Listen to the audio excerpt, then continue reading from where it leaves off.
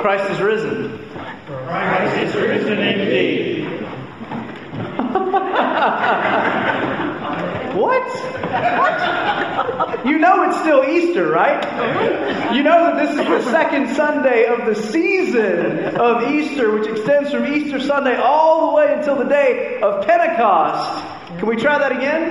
Yes. Christ is risen. Christ is risen indeed. Christ is risen. Christ is risen indeed. Christ is risen. Christ is risen indeed. Yes, He is. You may have a seat this morning. Christ is indeed risen from the dead. You know, it's interesting, the 8:45 service, I caught them totally off guard. Some of you might have had a sneaking suspicion that was coming. Caught them totally off guard. And it was a good 2.5 second pause before anybody said, Christ is risen indeed. It was really, really interesting. You know, we like to leave Easter on Easter, don't we?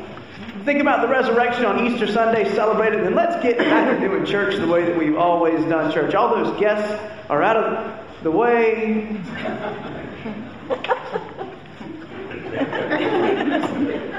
The problem is, if Easter is Easter, you can't go back to the way things used to be. The disciples knew this, and they were scared. They were very scared because of Easter.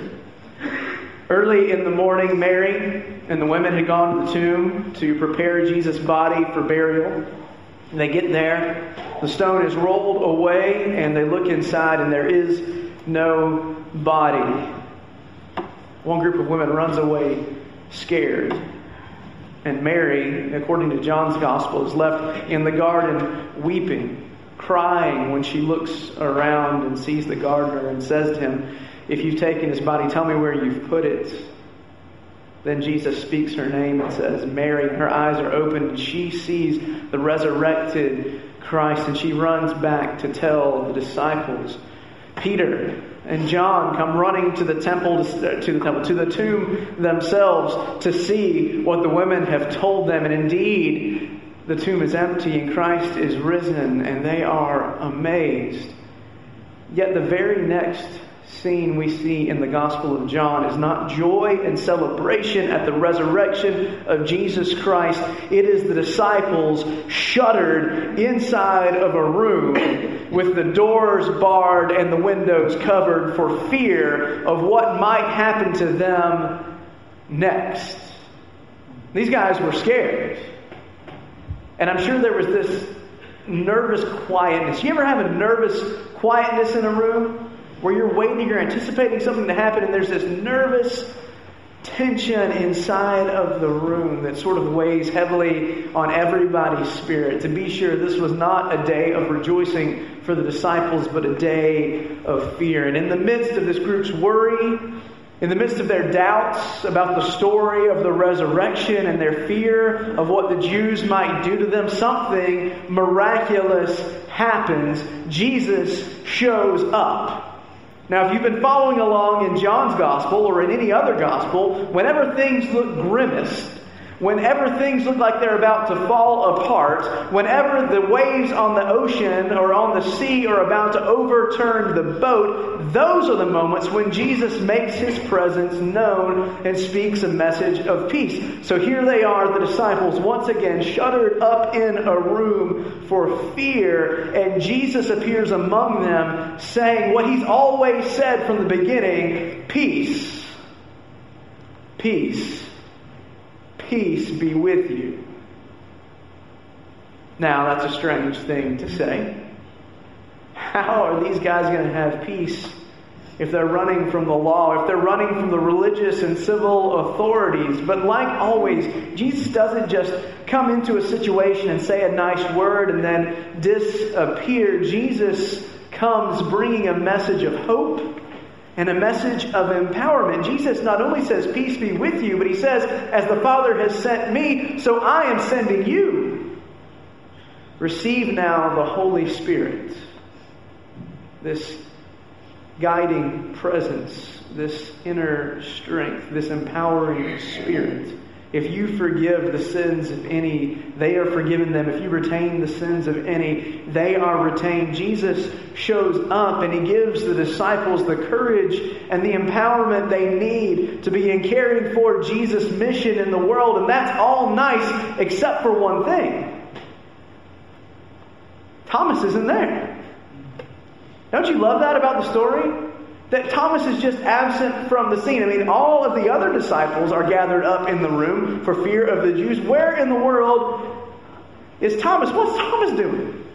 Was he tired of hiding and went out into the market to stretch his legs? Did he need to go get some goat's milk, so he went down and got him something nice and refreshing to drink? Was he hungry? Was he running down to the local Zaxby's to pick up some chicken so he could bring back to the rest of the disciples? Where in the world is Thomas? He's not there.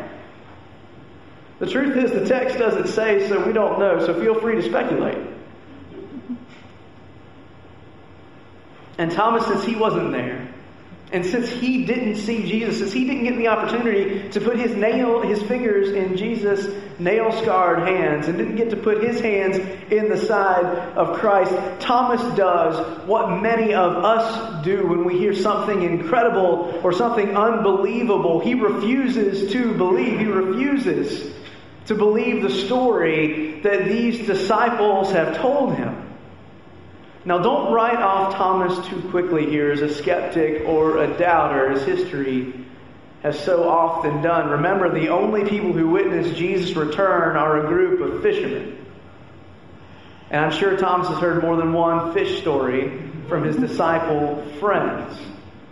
And I have to admit that I'd be a little skeptical of a report of an empty tomb and a dead man who was not just walking and talking, but breathing and made an appearance in the room from a group of people who, on more than one occasion, tended to stretch the length of a fish or the amount of a catch. But Thomas, he isn't just doubting the story of the resurrection of Lilith. He's doubting a lot. In fact, Thomas tells his friends, unless I get to do what you did, unless I myself get to put my fingers in his hands and my hands in his side, then I will not believe. Thomas doesn't just want to see Jesus walking around in a room or talking with friends. Thomas wants to actually touch the wounded side of his teacher again. And while that's let's face it, while that's really kind of gross, it speaks to what Thomas really wants. Thomas wants to see the real Jesus.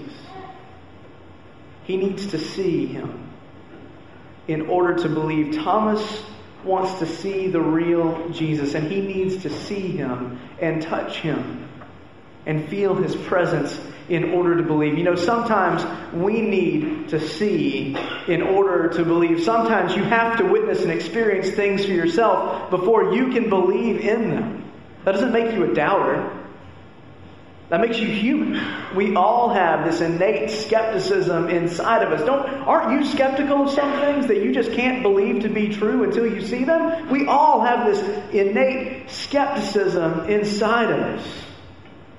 You know, when I first got to Pittman Park, I got to take a tour. The April before we came here, we got to take a tour of the building. It was really amazing. We walked in and, the hallways were that gray color and the floors were purple or blue. When you walk down the hallway, you remember how the church used to look. And so we walked through and it was amazing. I loved our church.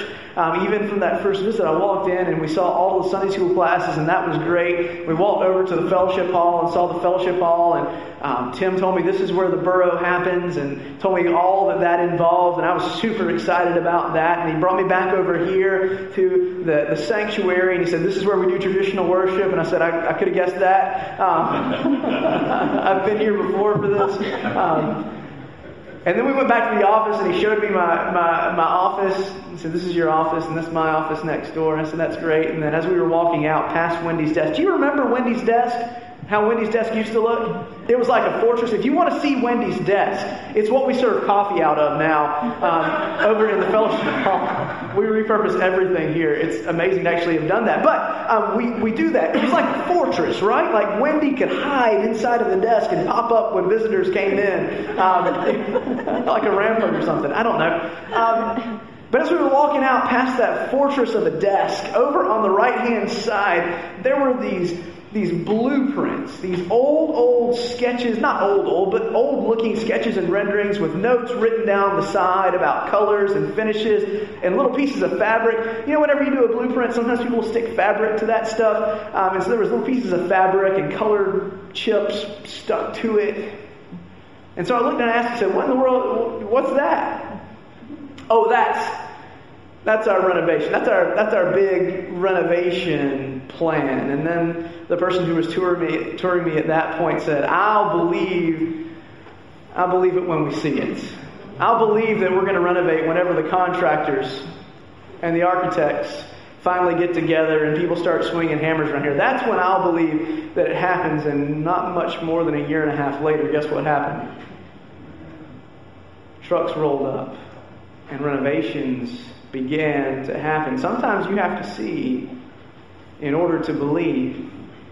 Sometimes we all have to see in order to believe. That's where Thomas was. Thomas, again, he doesn't want an imposter Jesus. He wants to see the real thing. And that's what the world wants. But sometimes we have to see before we can believe.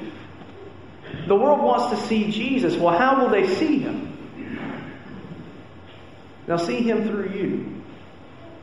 They'll see him through me. They'll see him through the acts that we do together as a church. And the world, believe me, wants the real thing. They want the real Jesus, not the Jesus that's dressed up nice for church or the Jesus that has our same political leanings or rich white Jesus. They want the real Jesus. The world doesn't want church and the world doesn't want religion. What they want is Jesus. And the world is waiting for people like you and me to show them the real Savior, the real Christ.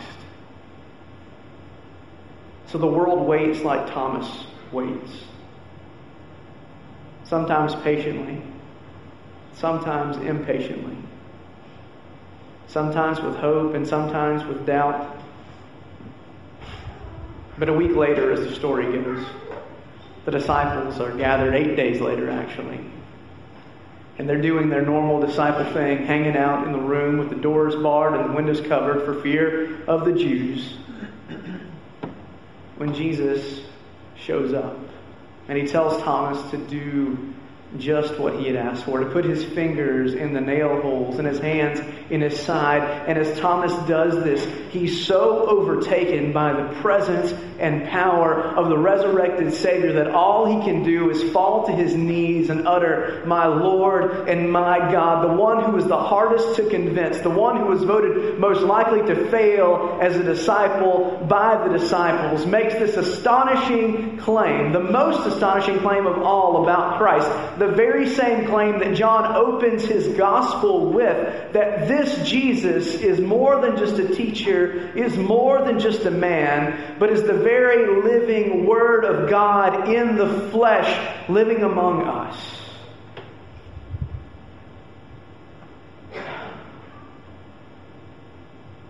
Sometimes you have to see to believe. Thomas needed to see so that he could believe. But I've got to tell you this morning that sometimes the inverse is true as well. Sometimes you have to believe before you can see. I think Thomas believed even though he hadn't seen. And it was his belief that allowed him to see and experience the resurrected Christ in his fullness. Sometimes, though, you have to believe before you see. Think about the renovation project here at our church. Some of you believed long before you ever saw 14 confirmands standing to join our church and 3 more baptisms happening in the borough this Sunday. Some of you believed long before you saw the fruits of what your work would do and God's work among us to do. We had to believe before we could see. We had to trust that if we took the steps to improve the environments for our children and for our youth, that something incredible really would happen. And it is happening because we believed before we saw, and we trusted God on faith that He is good and that He would lead us forward. If we had never believed, we never would have seen. We never would have taken that first step toward realizing the future and the hope and the plans that God has for us and for our church. We had to believe before we could see. You know what that's called whenever you believe before you see, choir? Believing before you see? That's called faith. It's called faith. The author of Hebrews puts it this way. He says, now faith is the assurance of things hoped for, the conviction of things not seen. The conviction of what? The conviction of the reality of things not seen. And this is the reason that John writes his gospel. That you and I, who haven't seen, may believe. That we may have our lives and our world changed by the presence of God, believing without seeing and believing so that we can see and experience the fullness of God's presence and God's power in our lives, in our church, in our community, and in our world. Sometimes you have to see to believe, but we are called to believe that we might see the richness and the goodness and the glory and power of God made real in us and around us. May we be those who continue to believe even as we see. Let's pray. Lord, we offer our lives to you, trusting that the stories we read in Scripture are much more than just stories, but are the truth about the world in which we live. We believe, Lord, that you are God of all. We believe in your Son, Jesus Christ, who died and rose from the dead, that we might have life in and through him. And Lord, it's to him that we offer our lives, that we offer our gifts and our passions. It's to you, Lord, that we offer all that we are and all that we have. So God, help us, even in these moments, to have faith. Faith enough to trust you with our next step. Faith enough to trust you with our brokenness, with our doubt, with our fear, with our pain. Faith enough to know that your kingdom is coming and that with it will be the redemption of all things. God, be with us as we continue to trust you. It's in your name we pray. Amen.